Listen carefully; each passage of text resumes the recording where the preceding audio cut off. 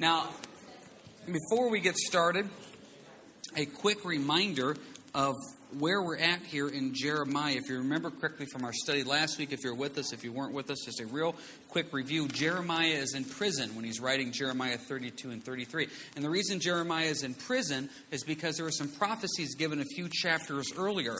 And those earlier prophecies that were given, there was a false prophet that stood up and basically said, listen, Babylon is coming to attack Israel. But this false prophet said, don't worry about Babylon. Babylon's going to be defeated in 2 years.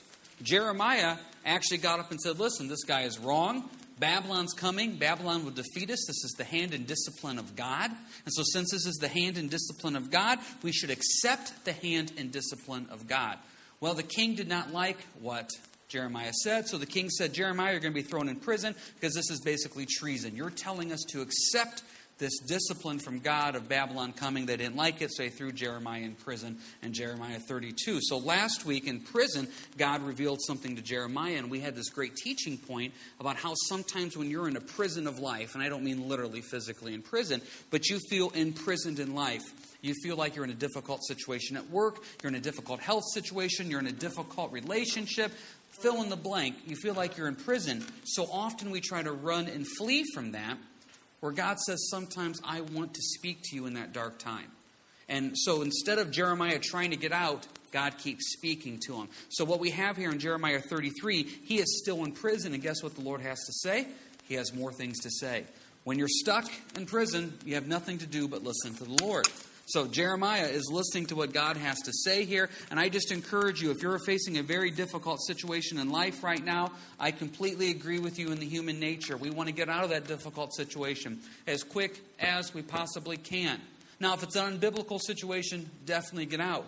But sometimes we're just in difficult situations where God says, no, I want you here for a reason. Because in this difficult situation, I'm molding you and making you into the image I want you to be. Jeremiah is in a difficult situation, and God is using this time to speak to him. So, Jeremiah 33. As you know, we try to usually find the key point of the chapter. What's the key point of the chapter in Jeremiah 33? Focusing on the Savior, not the situation. The situation in Jeremiah 33 is completely and utterly desolate. Jerusalem is just months away from being destroyed by Babylon. They have been under siege for nearly a year. As we've mentioned not here many times before, the siege was awful. Parents were eating their children because it was so awful. Jeremiah in this awful siege is now stuck in prison. The situation is completely desolate. Look at the verses we picked out here in Jeremiah 33. Look at the first one there on your sheets. It says, you say it is desolate, without man, without beast. It's desolate. Verses 4 and 5 of Jeremiah 33. For thus says the Lord, the God of Israel, concerning the houses of this city and the houses of the kings of Judah, which have been pulled down to fortify against the siege mounds and the sword. They came to fight with the Chaldeans, which is the Babylonians, but only to fill their places with dead bodies of men who I was slain in my anger and my fury, all for whose wickedness I have hidden my face from this city. Jerusalem's just completely falling apart. They're tearing down the houses to build siege walls to protect them. Men are dying left and right. This whole thing is awful. So in the middle of this utterly desolate situation, God says, where's your focus? So here's the situation in Jeremiah 33. Look at verse 1. Moreover, the word of the Lord came to Jeremiah a second time while he was still shut up in the court of the prison, saying, thus says the Lord who made it, meaning the earth, the Lord who formed it to establish it. The Lord is his name. Then he says in verse 33, call to me, and I will answer you and show you great and mighty things which you do not know. Let us stop for a second. If you're in Jeremiah's position, you're sitting in prison. The world is literally falling apart around you. People are dying. People are starving. The Babylonians are knocking on your door. And God says in verse 3, I'm going to show you something pretty mighty. Now, I don't know about you. When I would hear that verse, I would say, I'm not seeing anything mighty. Because if you focus on the situation, you're going to be depressed. If you focus on the Savior, there will be joy.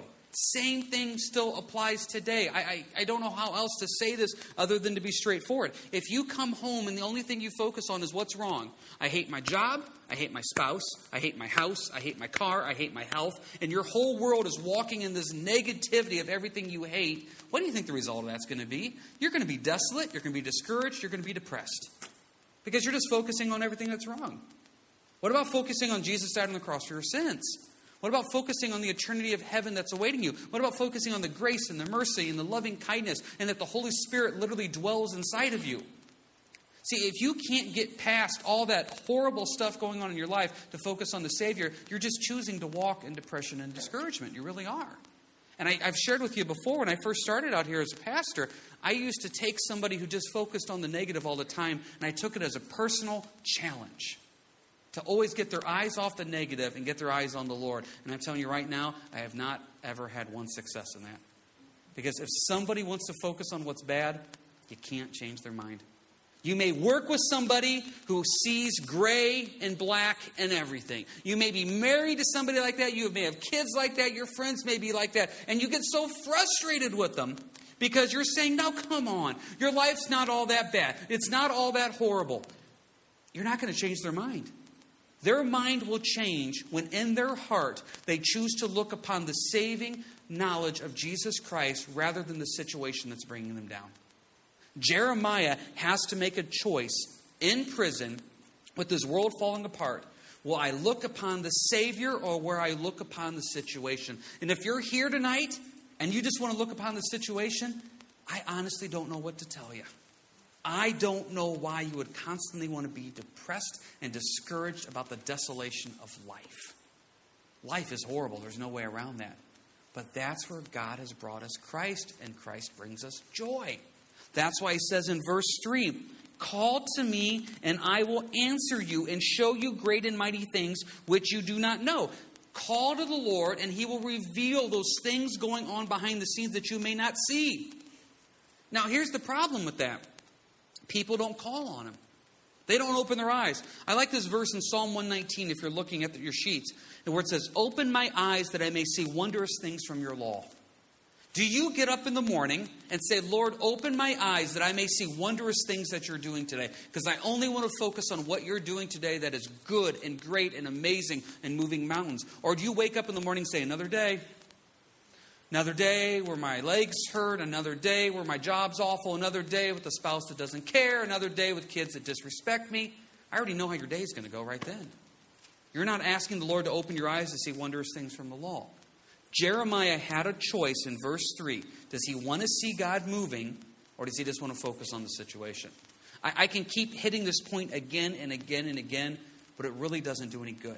You personally have to make a choice that you choose to see the Lord moving and working. And if you're the type of person that says, I want to see God moving and working in my life, but trust me, he's not moving and working, then your eyes aren't open. Because when your eyes are open, God is moving and working more than you can ever imagine. Pray to have that eyes open. Because when you look at the Savior, what do you see? Look at verse 11. The Savior's joy.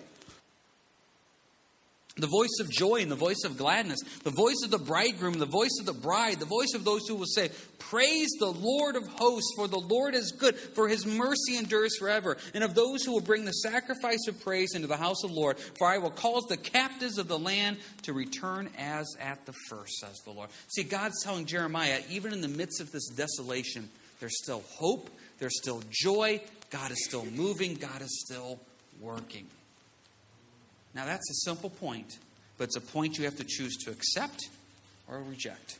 Any quick questions about that first thing? Because that lays the foundation for the rest of the stuff we're going to talk about here in the lesson. Looking either at the situation and allowing that discouragement to overtake you, or looking at the Savior and looking for that joy and hope that only he can give to get through dark times.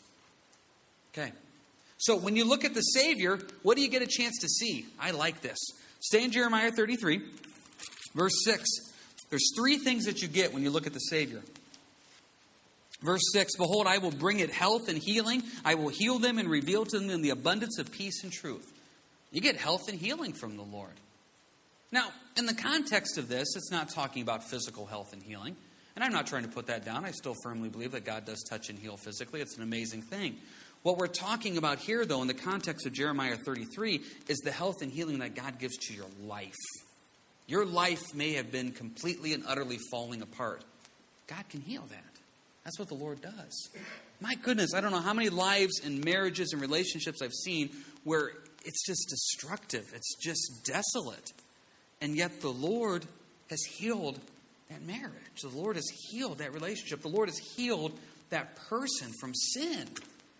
And I tell you, I think we take that for granted too much. And I think part of the reason why we take that for granted is generally we're very quiet about the destructiveness of our past. So what happens is someone new from church comes in here, they sit down and they see some couple sitting over there with their arms around each other and say, wow, I wish I had a marriage like them. 5 years ago, you wouldn't want their marriage. Maybe 5 days ago, you wouldn't have wanted their marriage.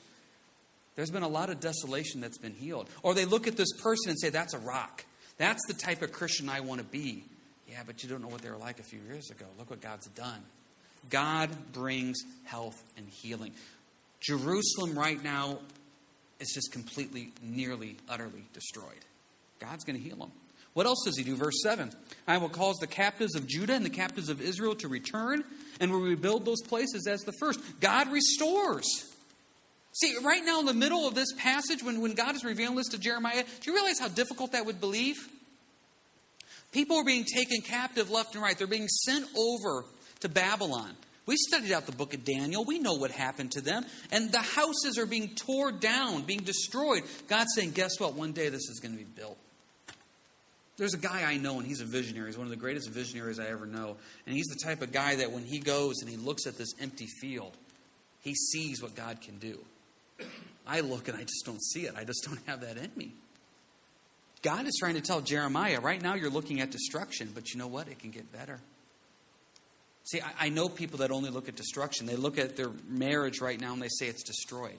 Yeah, but it can get better. They look at the sin in their lives and they say there's no way I can ever be victorious in Jesus. Yeah, you can. It can get better.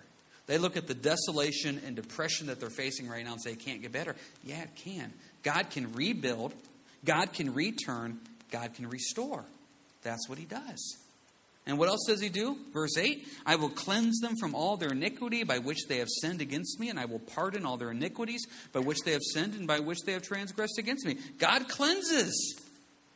Amen to that. Satan loves to condemn and to kick us down and destroy us and to say how horrible we are. And Jesus loves to cleanse us. Look what God does. When you have your eyes on the Savior, there's health and healing, there's restoration, and there's cleansing. What's the result of that? Verse 9. Then it shall be to me a name of joy, a praise, and an honor before all nations of the earth who shall hear all the good that I do to them. They shall fear and tremble for all the goodness and all the prosperity that I provide for it. See, the result is praise and worship. You stop and you realize, I realize what God has done. I realize what God can do. Oh, my goodness. That's amazing. But the catch is you have to put your eyes on the Savior, not the situation. The situation will bring you down. The Savior will lift you up. And when you keep your eyes on the Savior, health, restoration, cleansing, and praise. That's what God does. That's what God is telling Jeremiah. That's what the Lord is telling Jeremiah to have right now.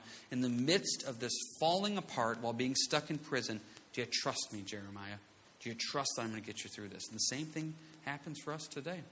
Now we're going to change gears here a little bit in Jeremiah 33. So before we do that, anybody got any quick questions, comments about anything that we've covered thus far of that point of focusing on the Savior and not on the situation? Okay, yeah, surely.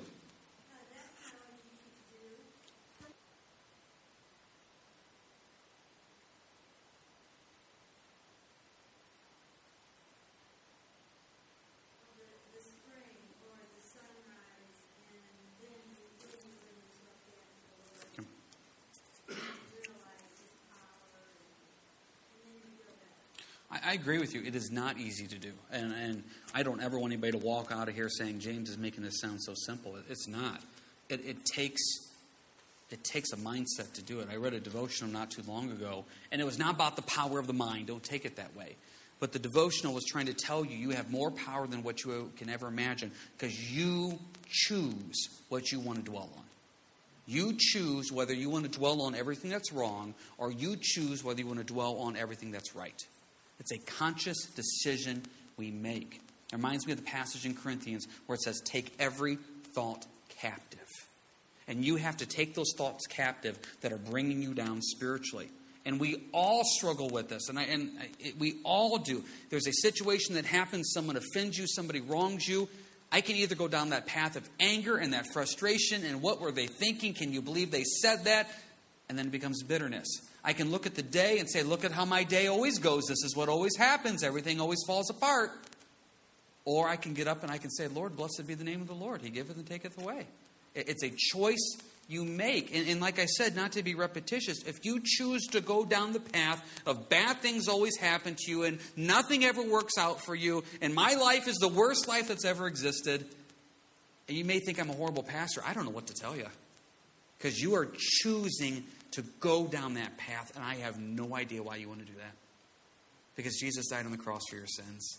He has given you eternity in heaven. He has given you the Holy Spirit to live inside of you. He has blessed you with spiritual gifts.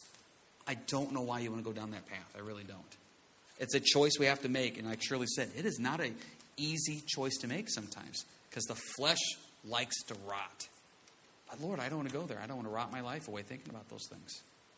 Anybody else have anything they want to say here before we move on? All right. Now, what happens here in Jeremiah, he takes it even one step further. There is the practical thing of Jerusalem will be rebuilt, Jerusalem will be restored, the captives will return. Amen. But you know what? That's not good enough. Let's go one step more. Verse 14. Behold, the days are coming. Context now is future. Behold, the days are coming that I will perform that good thing which I have promised to the house of Israel and to the house of Judah. In those days and at that time I will cause to grow up to David a branch of righteousness. He shall execute judgment and righteousness in the earth. In those days Judah will be saved and Jerusalem will dwell safely. And this is the name by which she will be called, the Lord our righteousness. We have jumped ahead now into the future. Now, what Jeremiah is saying, listen, not only will Jerusalem be practically rebuilt, Jeremiah, and that happened.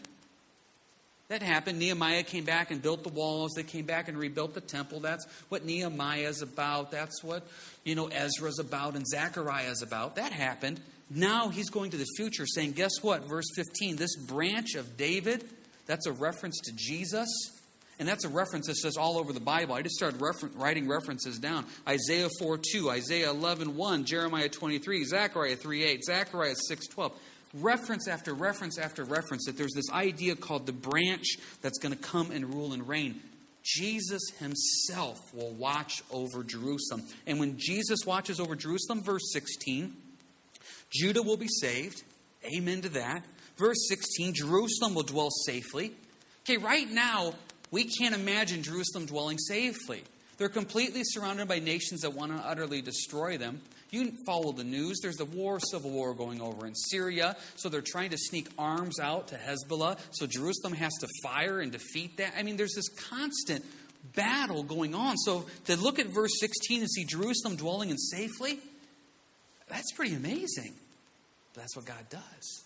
When God is ruling and reigning, when the branch rules and reigns, verse 15, look at the blessing that happens. And what happens in verse 16? The Lord is righteousness.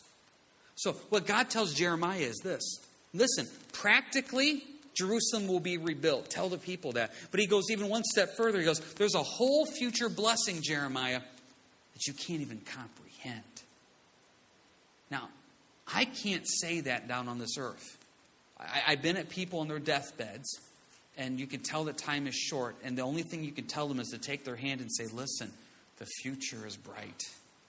Now, the future on this earth is coming to a close, but the future is bright for you for what's waiting for you in eternity. See, that's what God is telling Jeremiah here, is it's going to get better on this earth for you, Israel, but even in the future, you have no idea how amazing it's going to be, the future promises and blessings of God. The boys were asking the other day about heaven. They're just fascinated with this concept of heaven and what it's going to be like. And our third son, Kenan, every night his prayer request is, Dad, can't we just go to heaven? This concept of just going to heaven. And so Elias the other day was asking about heaven. He had all these questions. And I said, actually, one of the best verses that describes heaven, Elias, is Paul wrote that words can't describe heaven. And I said, I know I'm not giving you a good answer, but the heaven is so amazing that it's hard for our English language to even put it into words of what it's going to be. That's the future blessing that's awaiting you. Now, depending on your personality, one of three things happen. Number one, you may not even be paying attention tonight, so you don't care. Number two, you're paying attention, you say, that's exactly what I needed to hear. My life needs to know there's a future blessing awaiting, and that's what gives me hope, that there's more than this world. Or number 3, how do you know this? How do we know? How do we know what's going to happen? Look what God ends up here in verses 19 through 26. Verse 19. And the word of the Lord came to Jeremiah, saying, Thus says the Lord, if you can break my covenant with the day and my covenant with the night, so that there will not be day and night in the season, then my covenant may also be broken with David my servant. God says, here's the deal.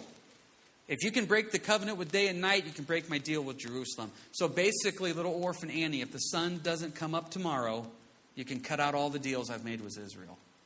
Sun's coming up tomorrow. That is a law that God has created, this idea of day and night. So what he says in verses 19 through 26, if day and night cease, this concept of the sun and the moon stop, he goes, then you know that my covenant with Israel will be broken. Basically, the point is that it's not going to happen. God says, you can trust me so much on this. And he repeats it again in verse 25. Thus says the Lord, if my covenant is not with day and night, and if I have not appointed the ordinances of heaven and earth, then I will cast away the descendants of Jacob and David my servant, and I will not take any of his descendants to be rulers over the descendants of Abraham, Isaac, and Jacob. That's not going to happen. God says you can trust it. If you are in a doubtful situation in life right now, and you really struggle with this trust thing, look at the last verse on your sheet, Joshua 21:45. Not a word failed of any good thing which the Lord has spoken to the house of Israel. All came to pass. You know, a couple years ago at VBS, we had a simple little phrase that we taught the kids. It was, God keeps his promises. How simple is that? God keeps his promises. God has promised Israel, as long as day and night are going on, I will take care of you. My covenant will not be broken. We can trust that. God has promised you and I in Romans 8:28 that in all things God works for the good of those that love him, that are called according to his purposes. The Bible tells us in Psalm 119 that the Lord is good and does good. I tell you, that's the thing. That's what it comes down to. We just studied a couple weeks ago in Jeremiah 29:11 that the Lord says, I have a future for you, I have a plan and a hope, and it's good.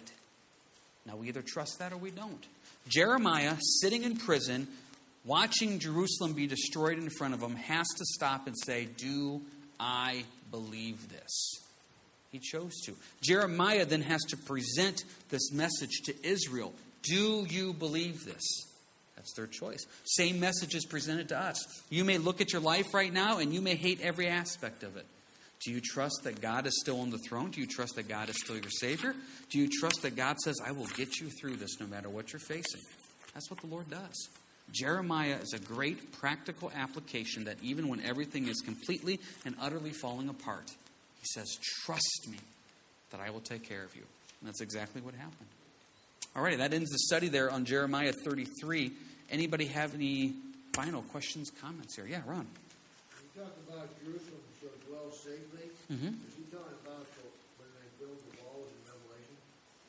Well, I would say when Jerusalem dwells safely, I take that to literally mean the millennial reign in Revelation, where Jesus literally rules for 1,000 years, because that would then back up verse 15 of Jesus executing judgment and righteousness on the earth. So I believe that's a reference to the millennial reign of Christ, where Jesus literally reigns for 1,000 years on the earth. Anybody else have anything here? Rose? Well, when they were building the wall, they had to build with one hand and have And a sword on the other. Yeah, Jerusalem, Israel has not had peace. They haven't had peace in any way whatsoever. And so the only time they will truly have peace is when Jesus is sitting on the throne. When Israel looks to their Savior, that's when they will finally have peace. Yeah, that's right. That's true. Peace of Christ, it has to be. Anybody else have anything before we close up? Alrighty, let's pray. Heavenly Father, I just want to pray for all those here tonight. Lord, if there's some here that are struggling, I pray that they would be able to look towards the Savior and not the discouragement of the life and the world we live in, that they would just trust you. Lord, if we run into people that are just facing those difficulties, help them to see the joy of you.